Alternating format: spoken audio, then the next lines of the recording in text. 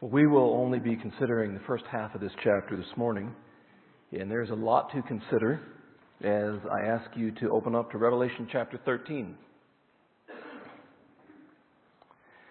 This time a week ago, I was with my family and worshiping for the first time with my sister, who was recently born again, and they met at 11, you met at 9, we were worshiping at the same time. And very emotional service for me to stand between both of my sisters. And for the first time in decades, there we stood as a family and worshiped the Lord together. So what a joyful time. It was good to be away. It's good to be back. And great to be back with you folks this morning. The Bible calls us to believe in spiritual realities. We have no problem believing in physical realities. We see the trees, we see mountains, we see one another. In Ephesians 6:12, the Apostle Paul refers to this as wrestling against the rulers, against the authorities, against the cosmic powers over this present darkness, against the spiritual forces of evil in all the heavenly places. He says what you're really wrestling against is not flesh and blood. Your real war is not against what you can see. So the Bible invites you, exhorts you, almost demands that you believe in spiritual realities, things that you cannot see with your physical eyes. 2 weeks ago, we saw an accurate profile of Satan in Revelation 12. He is the dragon. He's cruel, vicious, bloodthirsty. He's that ancient serpent. He's crooked and deceitful. He's the same one that appeared in the Garden of Eden and incited Eve to question the goodness and the sovereignty of God. He's called the devil. That means slanderer or defamer. He's called Satan, which means adversary or evil opponent. He is called the deceiver of the whole world.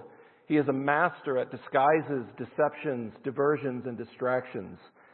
And he is the accuser of our brothers. This is that forensic aspect where in a courtroom he brings real charges against real guilty people. Those are all the descriptions that are used in Revelation 12 to give you an accurate profile of who Satan is. And so the Bible, even in Revelation, is telling you there are spiritual realities that you must believe in order to understand what's happening and what is about to happen. Unfortunately, the church has become like Balaam, who was blinded by greed and lust. That is until, as Numbers 22:31 says, the Lord opened the eyes of Balaam, and he saw the angel of the Lord standing in the way with his sword drawn. We are very much like Elijah's servant who saw the physical danger in front of them, as 2 Kings 6:15 records. When the servant of the man of God rose early in the morning and went out, behold, an army with horses and chariots was all around the city. And the servant said, he said this to Elisha, "Alas, my master, what shall we do?" Elisha said, "Do not be afraid, for those who are with us are more than those who are with them." Then Elisha prayed and said, "O Lord, please," here's the same phrase, "open his eyes that he may see." So the Lord opened the eyes of the young man, and he saw, and behold, the mountain was full of horses and chariots of fire all around Elisha. In both cases, it mentions the opening of our eyes. The New Testament says we walk by faith, not by sight, but by the eyes of faith. That's why Paul's prayer in Ephesians 1 includes this phrase, having the eyes of your hearts enlightened. Did you know your heart has eyes? And they're supposed to see things that your physical eyes cannot see. And the danger of this is what Paul explains in 1 Corinthians 2:14. The natural person does not accept the things of the Spirit of God, for they are folly to him. And he is not able to understand them because they are spiritually discerned. Earlier this week, I had to read a textbook for a class that I'm taking. It's David Platt's book, Counterculture. And he says, quote, "I never could have comprehended that 27 million people live in slavery today, more than at any other time in history. I never could have fathomed that many of these millions are being bought, sold, and exploited for sex in what has become one of the fastest growing industries on earth. This weekend, some of us attended a conference that addressed this, but it wasn't just to bring awareness, it was an awareness to the point of taking action. I believe Denver is the top three American city for sex trafficking. And we are the light of the world. We are the hands and the feet of Jesus. And hopefully we'll address this more as the year progresses and how we can become more effectively involved. But for now, let's at least be clear in the context of Revelation 13, there is a wicked spiritual force behind this industry. And something that you cannot see with your eyes. Yesterday, one of my children asked what would even cause parents to treat their children the way David and Louise Turpin mistreated their 13 children. And I reminded her of the very real, though invisible, satanic personality and power that exists in the world. They're responsible, but there is something energizing that. There is something distorting that perception. And we need to remember this, because this is what Revelation 12 told us. Satan is not invincible. For, as verse 11 says, they have conquered him by the blood of the Lamb and by the word of their testimony, for they love not their lives even unto death. But then chapter 12 ends in verse 17 with this.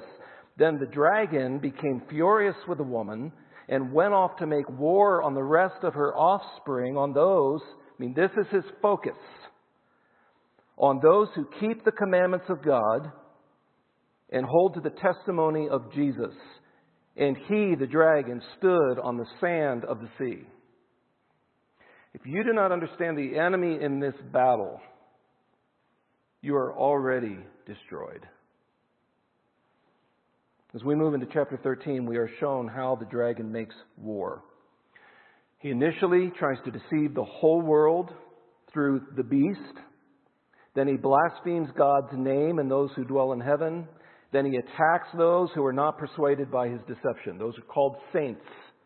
And he makes war on the saints. As a matter of fact, he's allowed to do this. And not only does he make war, he conquers them. Okay? Let's look at the first section of Revelation chapter 13. It was already read for us. Here's what Daniel sees. In his vision, a beast coming up out of the sea. The prophet Daniel also saw a beast rise from the sea in his vision in Daniel chapter 7. Listen to what he records. Daniel declared, I saw in my vision by night, and behold, the four winds of heaven were stirring up the great sea. And in Daniel's vision, this is what he sees. Four great beasts came up out of the sea, different from one another. And many of you are familiar with that. The first one resembled a lion. And then you have this bear with these interesting characteristics. And then you have a leopard. But then the fourth couldn't even be compared to a ravenous, bloodthirsty beast. The fourth was totally different. There wasn't even a beast in the forest to compare to it. The beast that John sees arises from the sea, has 10 horns and 7 heads with 10 diadems on its horns. Does that sound familiar? Did we already, 2 weeks ago, something else that had 7 heads, 10 horns? Who? The dragon. Now there's a beast different than the dragon that arises out of the sea, and it looks a lot like who? The dragon. Got to mark that. Don't just read over that and be like, man, all these details. No, the details are here to give you clues to what's happening. The dragon in chapter 12, verse 3, also had 7 heads and 10 horns, and on his head 7 diadems, just like the beast. It seems that the dragon, Satan, is summoning forth from the great deep a beast, now listen to this, in his own image. And he wants people to worship that image. It's interesting. Colossians 1:15 says that Jesus is the image of who? Of the invisible God. And it seems there is a beast, this ruler or this kingdom that arises, and it is the visible expression of the invisible dragon. He's actually going to take on flesh, and you're going to see in person the image of Satan. You know what he's doing? He's offering one of the greatest deceptions of all time. I quoted Grant Osborne 2 weeks ago. It's helpful to hear the quote again. He says, everything Satan does is merely a parody or imitation of what God has already done. His diadem's crowns are a copy of Christ's crowns. The beast's moral wound that is healed imitates Christ's resurrection. The great and miraculous signs of the second beast imitate the signs, miracles of John's gospel. And the mark of the beast parodies the sealing of the saints. It's unmistakable to see these contrasted right next to one another. The blasphemous names on its head are probably claims that the beast is making to be the true Christ, the true deliverer, the true rescuer. Here I am. I'm here to save you. Remember Jesus' words in Mark chapter 13? If anyone says to you, look, here is the Christ. Here's the Messiah. Or look, there he is. Jesus says, do not believe it. For false Christs and false prophets will arise and perform signs and wonders to lead astray, if possible, the elect. That's exactly what we're seeing in Revelation chapter 13. And by the way, don't expect the beast to be some offensive, disgusting creature. It's going to be so beautiful and so promising that it almost deceives true believers. It's not going to be like you're going to be able to identify it and go, oh, yuck, that is so dark and evil. Remember what Paul warns us? He's talking about the prophets of Satan appearing as angels of light. And he says, and no wonder, for even Satan disguises himself as an angel of light. Disguises, deceptions, diversions, and distractions. John describes the beast he saw in terms a lot like Daniel's description. Look at chapter 2, or chapter 13, verse 2.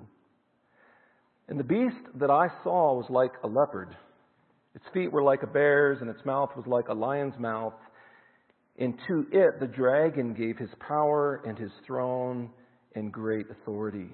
Again, these similar descriptions that Daniel is seeing as they're trying to describe what they're trying to explain in their vision.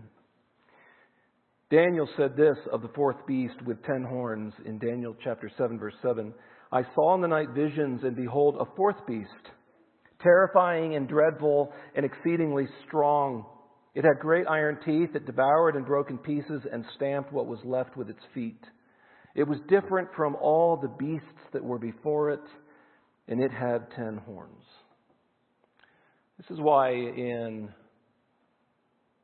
sometimes in seminaries they offer a class that couples together a study of Daniel and Revelation together, because of the similar themes and the crossover of the text.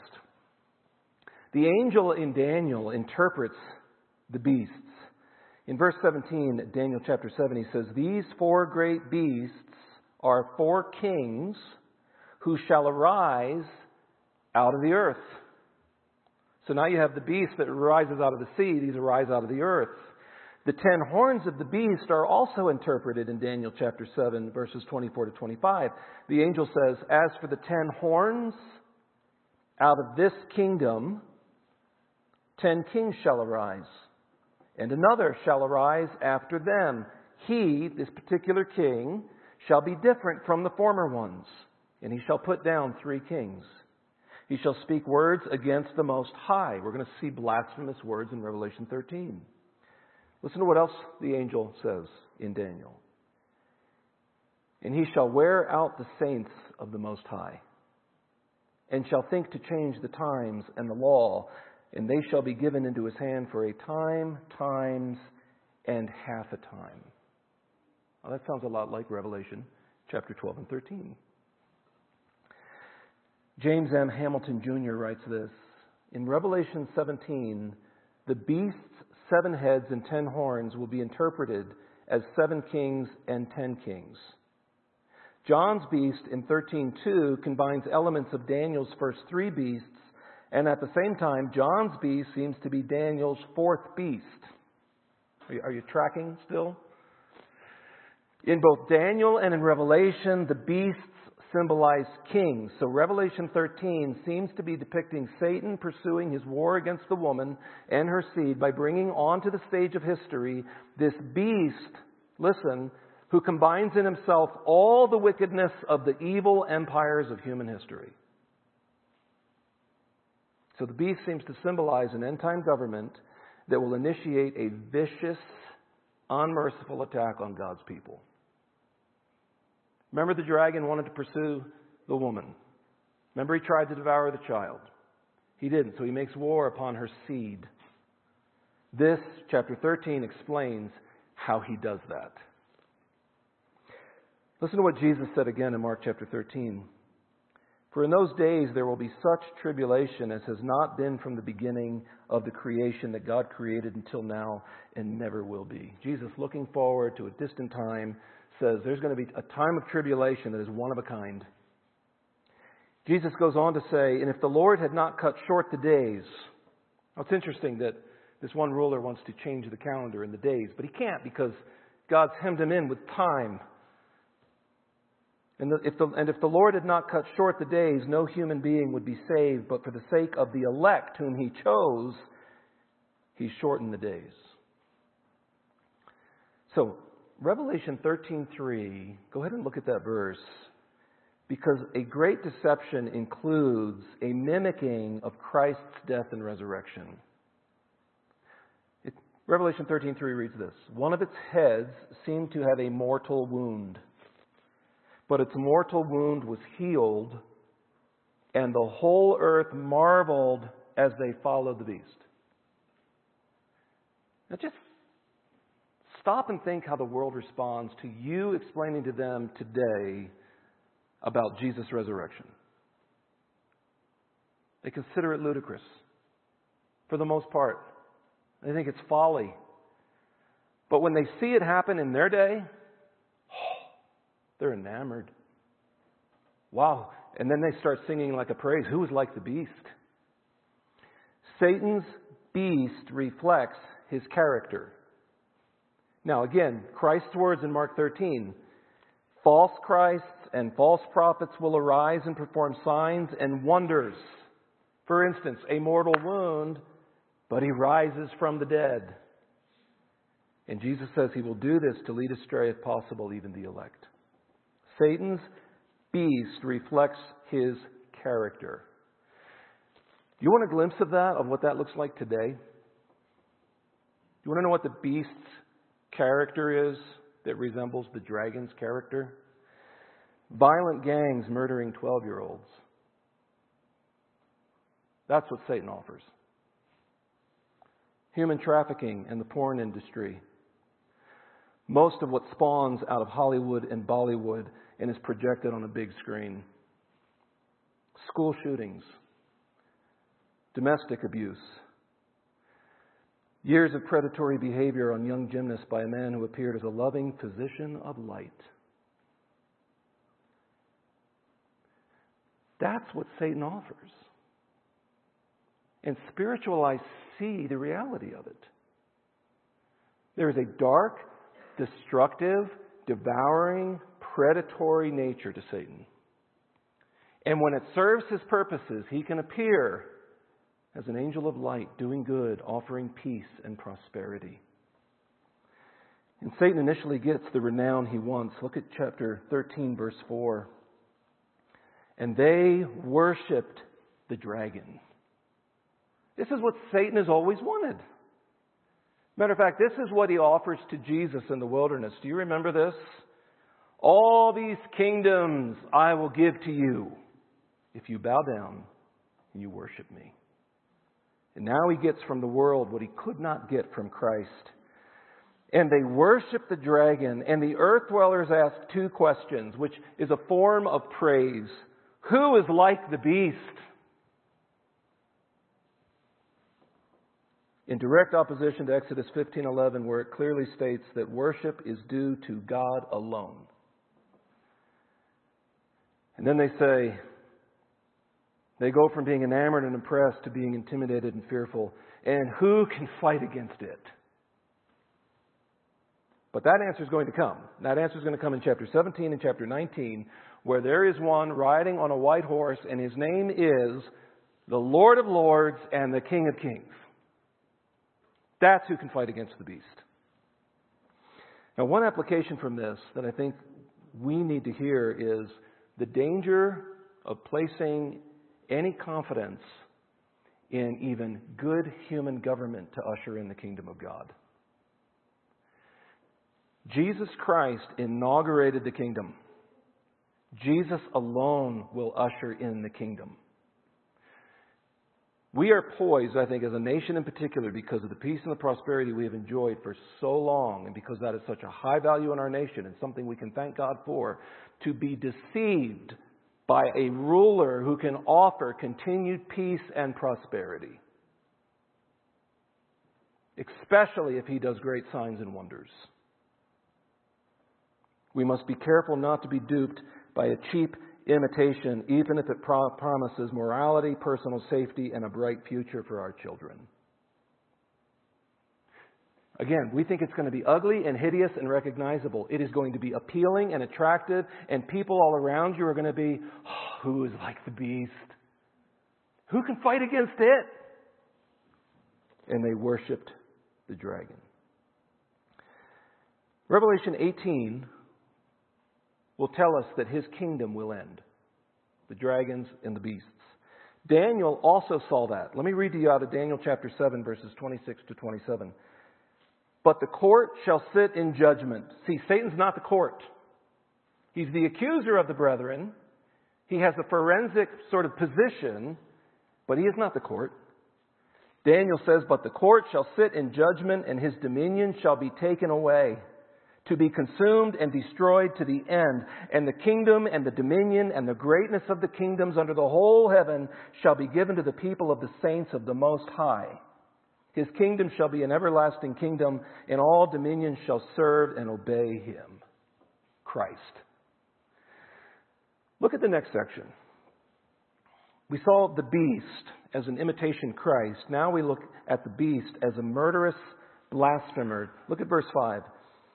And as I'm going to read this section again, even though it was already read, and I want you to just highlight where Satan is restricted by the sovereignty of God. Where Satan is on a divine leash, if you would. Okay, just look at verse 5. And the beast, notice the passive, was given a mouth uttering haughty and blasphemous words. And it was allowed to exercise authority for 42 months. It opened its mouth to utter blasphemies against God, blaspheming his name and his dwelling, that is, those who dwell in heaven. Also, it was allowed to make war on the saints and to conquer them.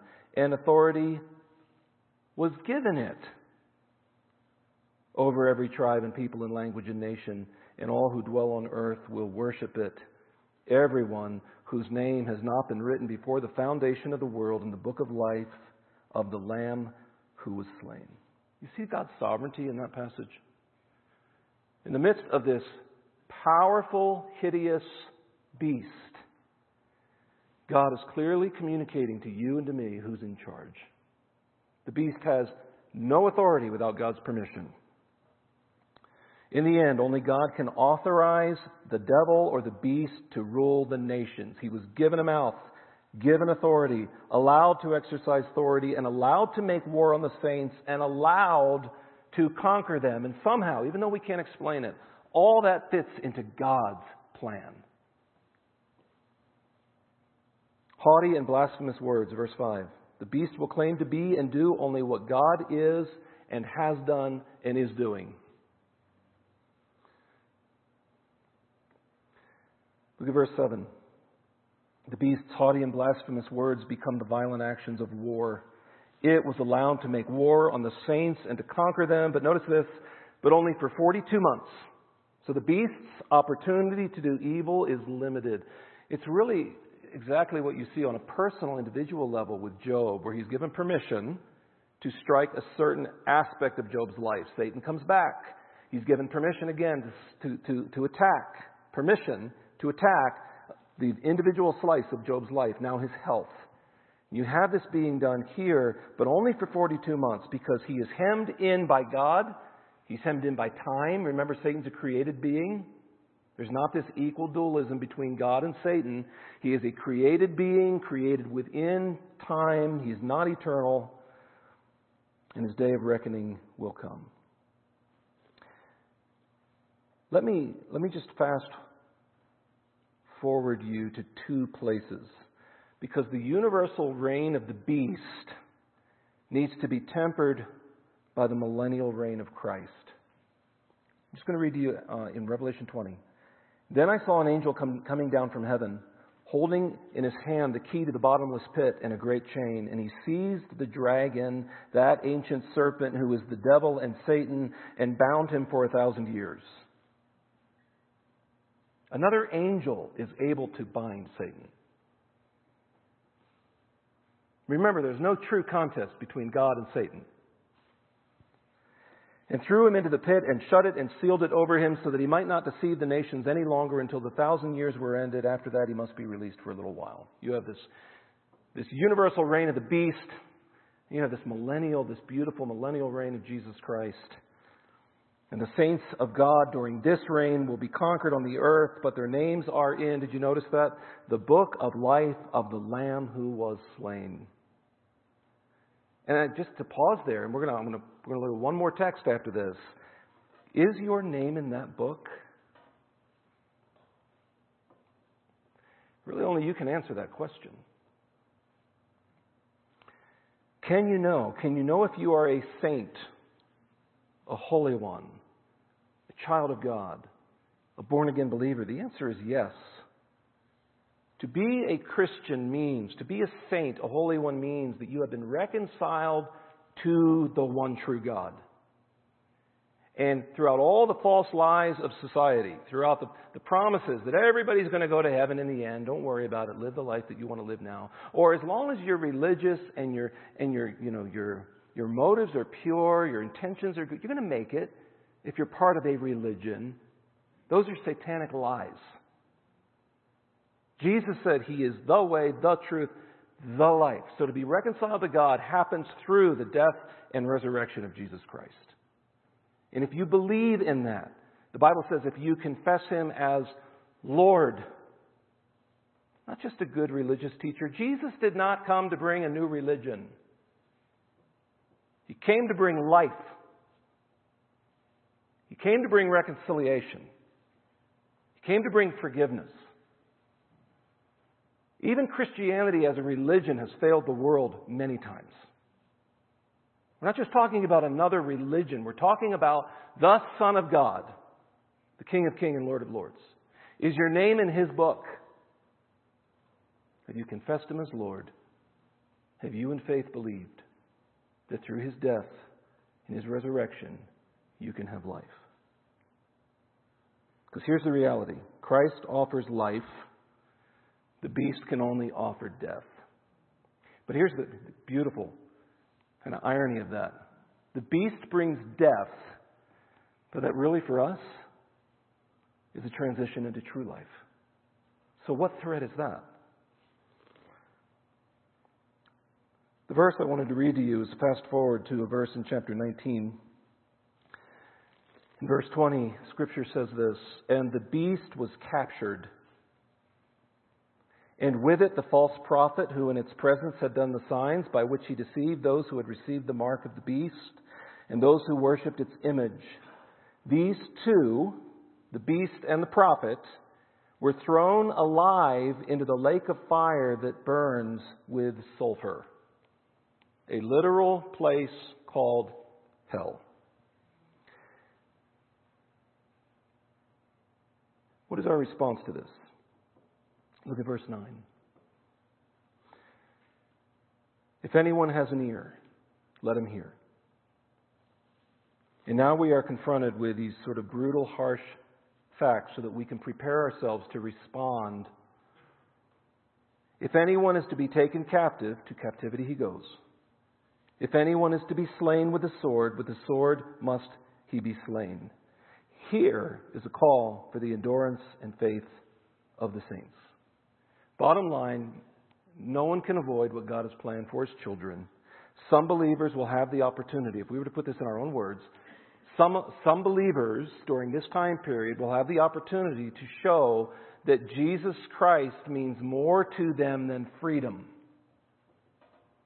They will be taken captive.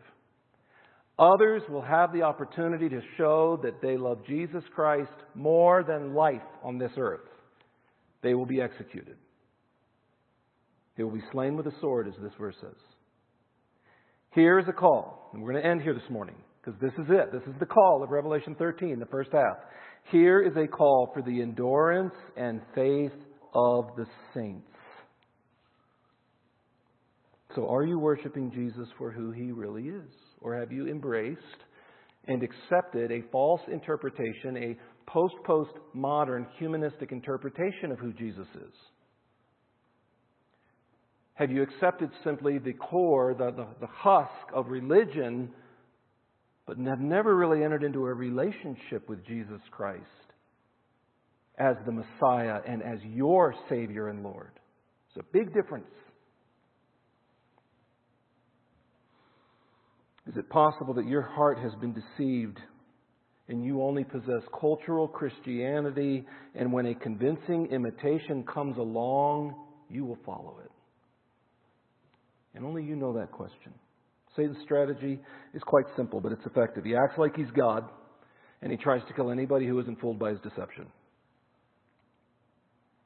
Have you believed in Jesus or accepted a lie? The hymn we sang this morning says this: Jesus shall reign wherever the sun does its successive journeys run. His kingdom stretches from shore to shore, till sun shall rise and set no more. Blessings abound wherever He reigns. The prisoner leaps to loose his chains. The weary find eternal rest, and all the sons of want are blessed. Let every creature rise and bring blessing and honor to our King. Angels descend with songs again, and earth repeats them loud. Amen. The chorus says this: To our King be highest praise, rising through eternal days. Just and faithful He shall reign. Jesus shall reign. Heads bowed and eyes closed. There's a day coming when every tongue will confess and every knee will bow to the Lord Jesus Christ. For some it will be too late. They worshiped the beast, they followed the beast, they rejected the Son of God. And they will be, in eternity, separated from the goodness and the love and the kindness of God. Are you born again? And do you believe these things to the point that it is lived out in your life by sharing the good news with other people?